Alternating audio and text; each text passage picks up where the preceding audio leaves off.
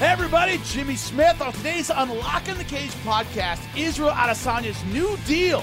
Is he the biggest star outside of Conor McGregor? Also, I sit down with UFC middleweight and Ultimate Fighter winner Bryan Battle.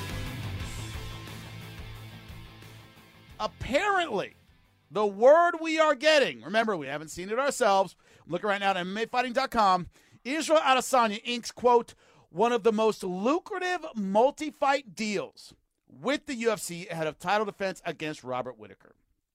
What? That's right. Adesanya's manager, Tim Simpson, said in a statement, "We are very happy with the terms of Israel's new promotional agreement with UFC.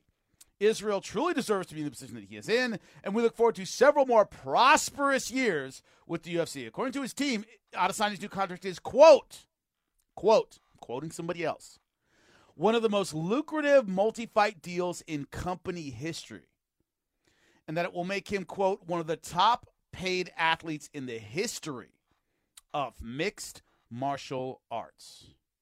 Woo. The deal comes together after months of negotiation that included Adesanya agreeing to his upcoming rematch against Whittaker, but not actually signing a bout agreement for several weeks after the UFC announced the fight. So here are the first things you like spring to mind. Not only is Izzy marketable, he's good looking, he has the gift of gab, he has an exciting style, he also has an international appeal. I work, as you all know, for ESPN International, and one of their big markets is Australia. Anything Izzy related is huge. Anytime he fights, we talk about it. Anytime he does something, we talk about it. Anytime his team does anything.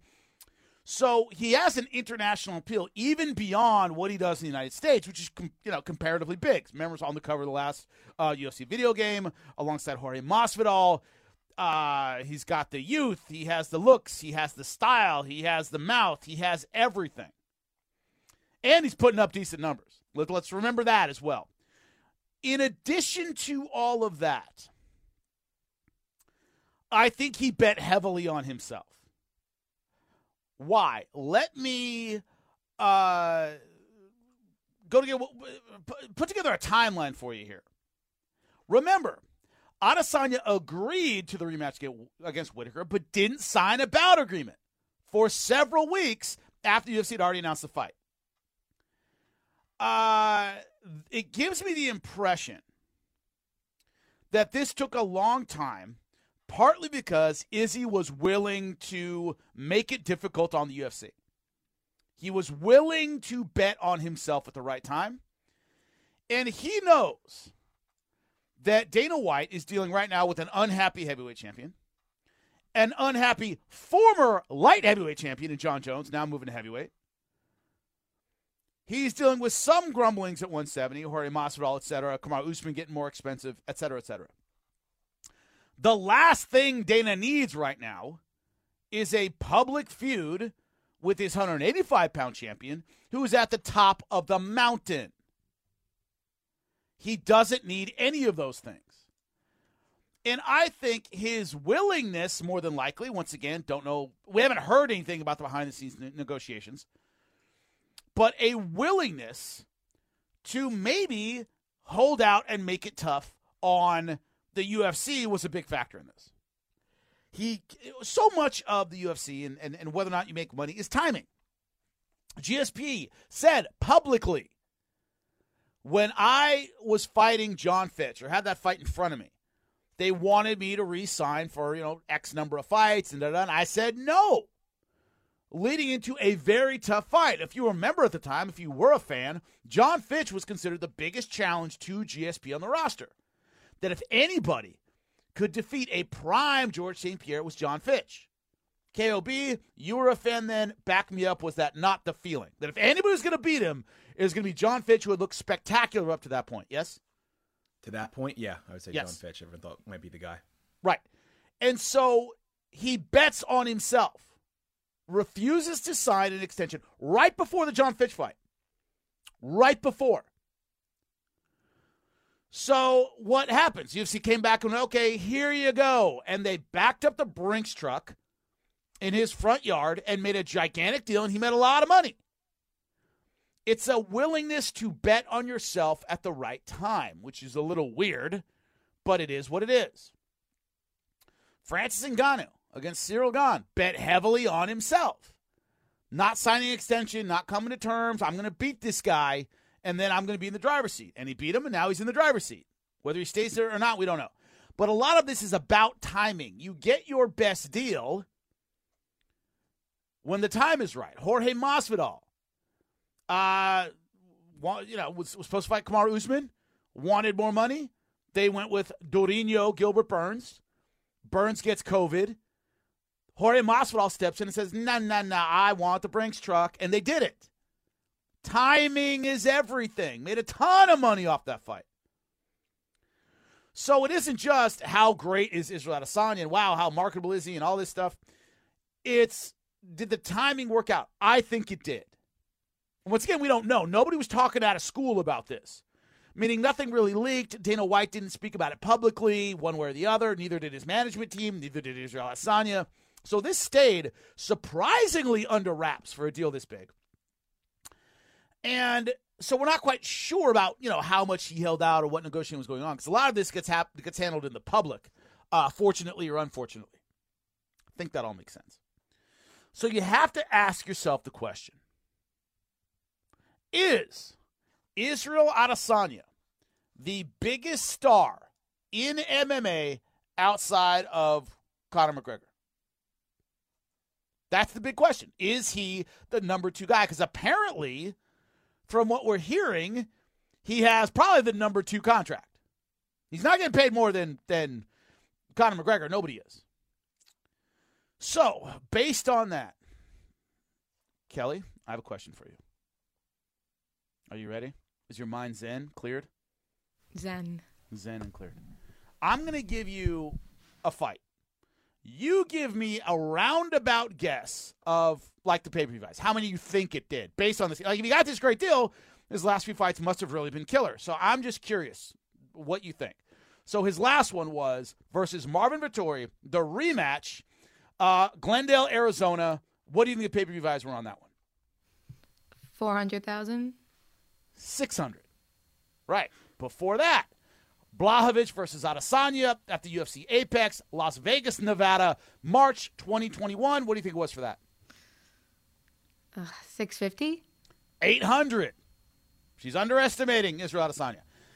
Costa. They don't usually, I always have a gripe that they don't really sell him that well. And he notoriously doesn't do, those pay-per-view guys are great, but yes. I feel like they could be better if the UFC built better cards around him. Yes, they generally do not. Last one I'm going to ask you. Costa versus Adesanya, Flash Forum, Abu Dhabi, September 2020. I'll go in the middle and say 700. Exactly. Bang. She nails it. Okay, 700,000. Okay. So better than you expected, right? He actually sells more than you would think. People have this idea, and it's maddening to me. I was backstage at the WWE doing Raw, and that's kind of like, as I've said on the show before, that's where I generally get my casual fan opinions, because they're fans. They generally don't know a ton. They're not super educated. So what they think, and what I'm asked about, which I'm often asked about MMA backstage at WWE, that gives me an impression of what your average fan thinks. Someone, I will not name, said they thought that Francis Ngannou, Cyril Gane was going to sell 1 million pay-per-views. And I just kind of gave him a blank stare and said, I don't think so. People have an idea that 1 million is normal. 1 million is extraordinary, people. That is to touch, to get in that field is amazing. And Izzy gets in that field. And what I mean by the field is between 500,000 and 1 million. He gets there. 600,000, 800,000, 700,000. Okay? People who aren't great at math, he's averaging 700,000 in his last 3. Okay? Very simple. That is in that realm of making you a hell of a lot of money. A hell of a lot. And as Kelly points out, okay, these weren't great cards necessarily. Not with huge names. For Izzy versus Paulo Costa, the co-main was Jan Blachowicz, Dominic Reyes. That was a good one. Brandon Royval, Kai Kara France. Okay, a down under specialty.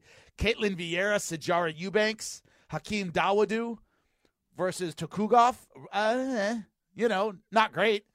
Not going to sell a ton of pay-per-views. Okay. So it's just one of those things where you can, he gets some help sometimes, but not all the times. Blachowicz versus Adesanya got some help there. Okay, but, it's one of those things where a lot is asked of him and he performs. So when I think about it that way, when I think about it like a business, as one should, you got to ask who's number one and who's generating the most money for them. Izzy has to be up there. And also, he doesn't have a local appeal. He has a global appeal, which a lot of fighters don't. He's huge, once again, down in Australia. He has the African connection. He's Nigerian. He can open up new markets for the UFC outside of the United States. But here's my caveat. KOB, are you busy doing producer stuff, or do you have a second for me? I never know. You're a hardworking guy. I'll spare a second for Jimmy Hollywood Smith over here. I appreciate that. Really appreciate that. So I'm going to ask the same question about Kamaru Usman. Usman versus Covington. What do you think the buys were? Or if you already know, I don't know. I'm going to stay in that 600,000 mark. Close, 700. Usman versus Masvidal 2 from Jacksonville, Florida. Can't remember who else was on the card. I'm going to go 500,000. 700. Really? Now, Usman versus Masvidal 2, we've discussed this before, but just in case you don't remember, what do you think it was? Usman versus, you know what? That's what I was actually thinking of. What I thought you said. So I'll go back to 500,000. Usman versus Masvidal, the first one, Fight Island. 1.3 million. The guy sells better in the last three than Izzy, but had more high-profile opponents. Covington, of course, the way Covington talks, he built that one up a lot. Masvidal's a bankable star. 2 of those fights are against Masvidal. So he's had, to Kelly's point, a little more help in terms of opponent choices. I would argue you might have Kamaru Usman being a bigger star than Izzy. Now, I'm not saying Kamaru Usman has a bad deal, by the way. I have no idea what his deal says and I'm sure it's pretty good. But the only competition right now, I would say, of course, Conor McGregor is the undisputed number one. That number 2 spot is between Israel Adesanya and Kamaru Usman. Go Nigeria, right? Damn, both those guys are killing it right now. So when you say, is he the number 2 guy, I could argue, and the numbers do back up, it might be Kamaru Usman. Maybe. We're going to learn a lot. By the way, he just had hand surgery. If people don't know, he had a little tendon surgery. Did I tell you the story about my mom's tendon surgery in her hand? Have I told this story? If you want to know how psycho my mother is. My mother had surgery on a tendon in her hand, just like Kamaru Usman, where they took the hand, they spread it open and all stuff. Well, they put a thing so you can't see it. They put like this tent around it so you don't see it, even though you're awake. And my mom goes, I want him to move the tent. And the doctor goes, we can't move the tent, you'll freak out. And she goes, it's my hand, I'm paying for it, move the tent. And they took the tent off, and all the skin was gone off her hand. And my mom was like, oh, my mom was like asking questions about her hand as they fixed her tendon surgery. Like they did the surgery in front of her. That's how psycho my mom is. Anyway, going back to the story. Kamaru Usman just had tendon surgery. Apparently Leon Edwards is next. Now, Kelly, to go back to you and bounce this off your brain, as you said, he doesn't get the most help in the world. If Kamaru Usman, Leon Edwards, and Leon Edwards is not a big casual name. In fact, he doesn't even fight that much. So it's hard to keep him in front of the viewership. If that sells well, will Kamaru Usman be the number 2 guy in your mind? Because that isn't a lot of help, really. If that goes between 700 and $1 million, man, is Kamaru Usman a draw or what? Do you get what I'm saying? Because Leon is not. It doesn't talk like Masvidal. It doesn't talk like Covington. If that's big, will that make you think Usman might be number 2?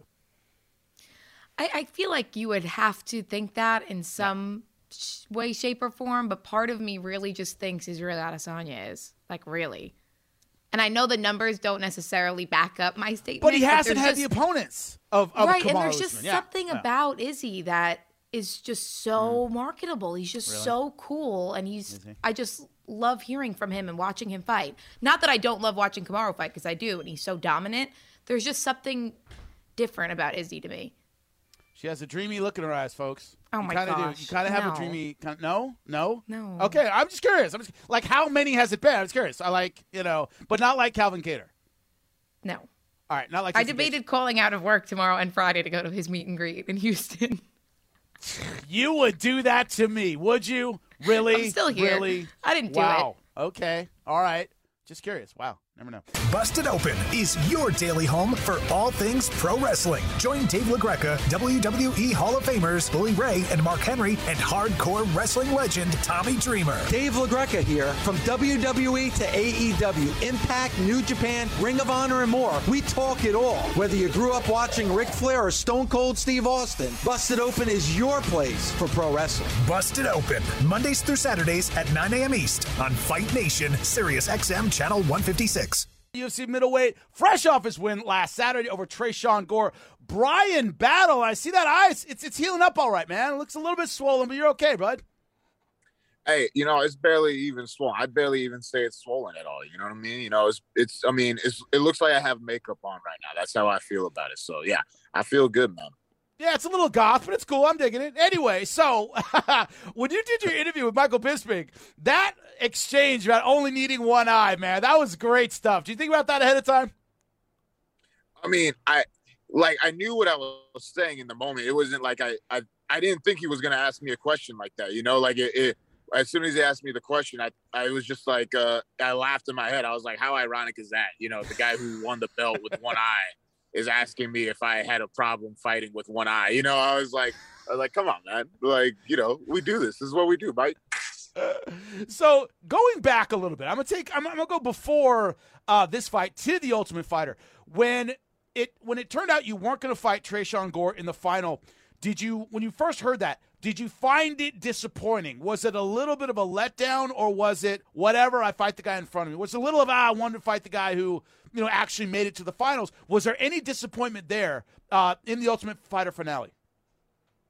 Absolutely. I mean, it's one of those things that you can't really dwell on it. So, but initially when I heard the news, it is a little frustrating just because that, that's just going to be something where people are going to talk afterwards, especially with the way that he beat Gilbert. I knew that it was going to be hard to top that. Like, no matter what I did in that fight, people were still going to say that Tresean, would have won the show and whatnot. So, I mean, it wasn't something that kept me awake at night, but it was definitely something that was a little annoying when I first got the news. So for people who haven't been following it for a long time, the same thing could have been said about a guy named Nate Quarry in the first season. He was considered the favorite going in, got hurt in the middle of the Ultimate Fighter. Matt Hamill, of course, Michael Bisping, a lot of people thought Matt Hamill would have won that. How does it feel to put that to bed actually in the octagon and settle it? How good did that feel, man? Once again, it's something we're leading up to the fight, all the way leading up to the fight. I wasn't really trying to stoke myself up. I was just more focused on executing the game plan, not trying to get too invested into defending the Ultimate Fighter title kind of thing. But it really just kept on taking a life of its own. It was one of those things where, you could try to ignore it, but it was going to be there regardless. The fans were talking about it, the sports personalities were talking about it. So it was definitely a big relief when it was all over to just have it settled once and for all. No one could say anything. Me and him, we went in the octagon, we fought for 15 minutes, and after 15 minutes, I got my hand raised. So no one can say anything. I beat like every person on Team Ortega. That's more than most people have to do. I beat almost all of them. So, I'm the tough champ. So, speaking, of course, to Bryan Battle, UFC middleweight, before we dive into the weeds of the fight and how the game plan went and all these things, what was that experience like in terms of your skills going in, your skills going out, learning from someone like Alexander Volkanovski, et cetera, et cetera? How much of that was a development process being on The Ultimate Fighter? How did that affect you as a fighter? Well, the biggest thing about being on the show, because, everyone thinks that we were out there for 12 weeks because that's how long the show was airing, but we're really out there for 5 weeks. And, of those 5 weeks, the first week, I spent the whole week helping Ryder get ready for his fight. And then, 2 of the next 3 weeks, I'm spending all my time game planning for my fight. So I didn't pick up a whole lot of new skills just because I wasn't afforded the time to actually pick up skills. And someone like Volk, you're watching him drill and, do stuff with other guys. And I was watching him and I was like, oh, there's no way I could learn how to do that in a week. You just watching him operate, do things. And you're just like, wow, he is really on a different level. It's something where you're watching it with your own eyes. You're just like, wow, this is really incredibly impressive to watch. And, just like being around them, being around Volk and all those coaches and being around, some of the top prospects in the country, it was good for my confidence, really being able to, measure myself against other guys from around the country. Cause, I train at a local gym, a bunch of small town guys. So being able to compare myself with all these guys from, these big time gyms who have big time training partners, it did a lot for my confidence and just knowing what I need to do and how I have to prepare to be able to compete with these guys at this level. Speaking, of course, to Bryan Battle, UFC middleweight, victorious last Saturday against Tresean Gore.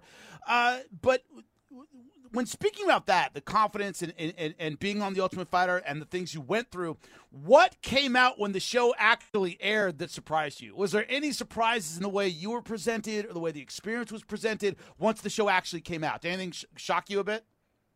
I'll tell you, I thought there was going to be more house clips. I thought there was going to be more stuff of us acting stupid around the house.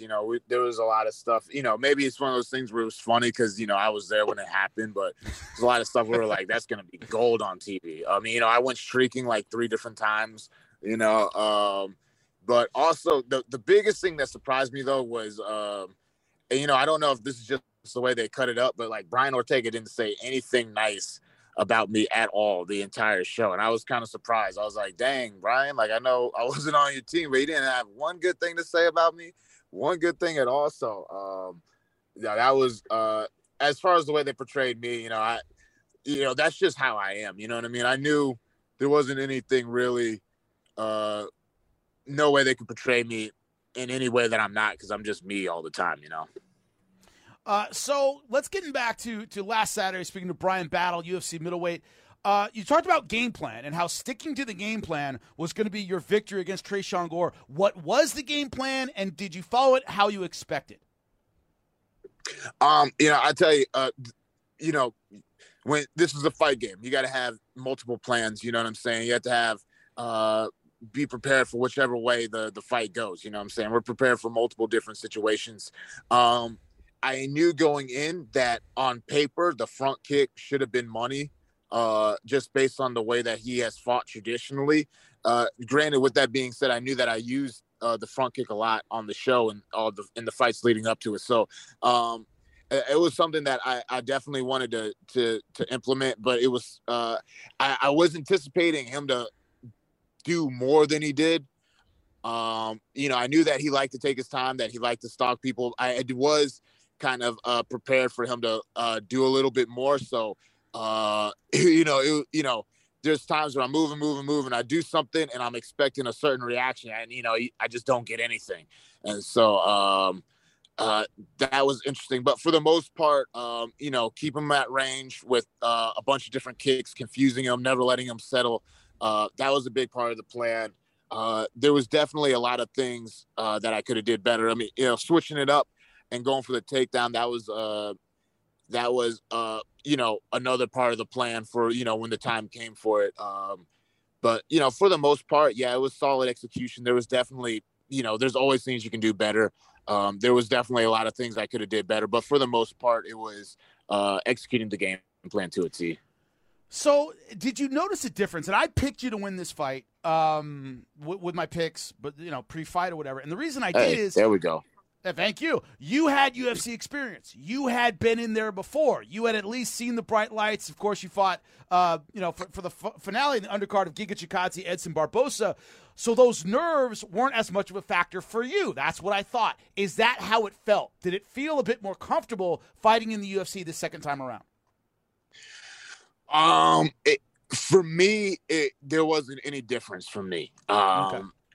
And to be completely honest, I mean, fighting in the UFC, obviously it's a little different, but by the time the first bell sounds and, after the first couple punches are thrown, we're in a fist fight. So, I'm just kind of like into the fist fight. So the nerves definitely weren't as much of a thing for me. What I will say is it did look like Trey was nervous. That was something I noticed right off the bat. Like I was like, okay, he feels, it looks like he was feeling the pressure of the moment, especially the first half of the first round before he kind of got settled in and started getting a little bit more comfortable. So what does that bring out of you as a fighter? When you see that in somebody's eyes, is it, okay, get on them early before they get settled? How did that change the strategy, or did it at all? No, man. I mean, it's once I'm doing something, I'm just kind of doing that, I just kind of have to execute. I mean, if anything, it was kind of just keep him off balance, keep up a higher pace to keep him off balance so he doesn't get comfortable. If he looks uncomfortable, I want to keep him uncomfortable as long as possible.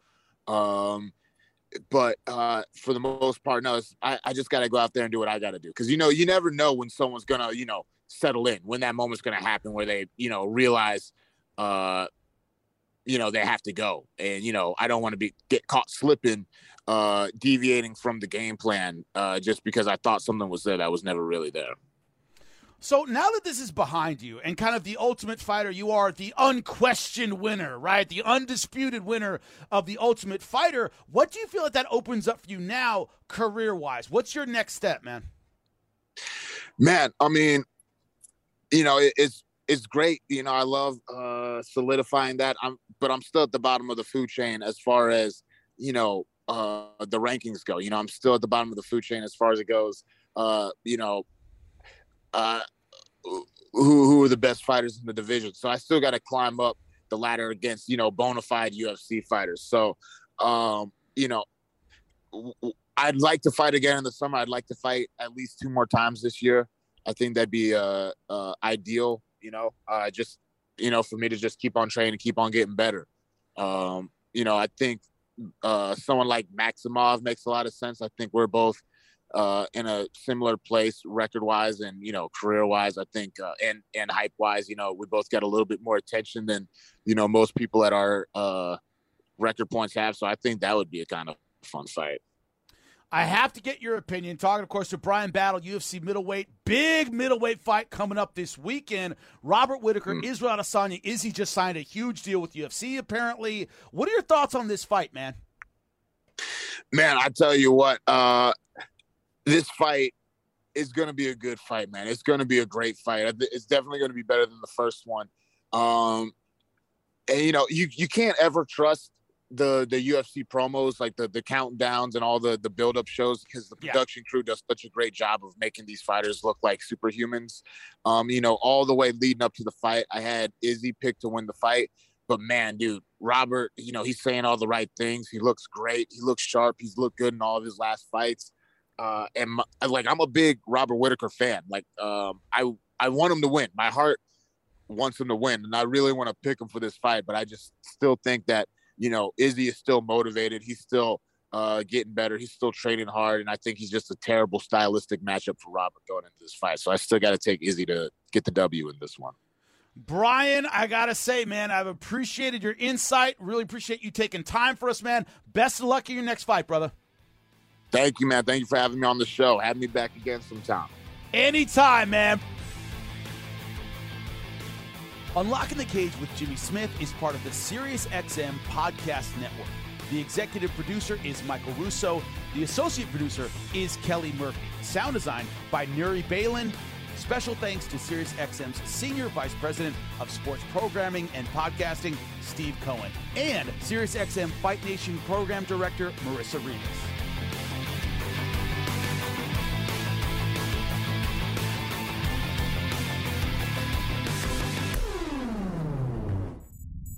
SiriusXM podcasts.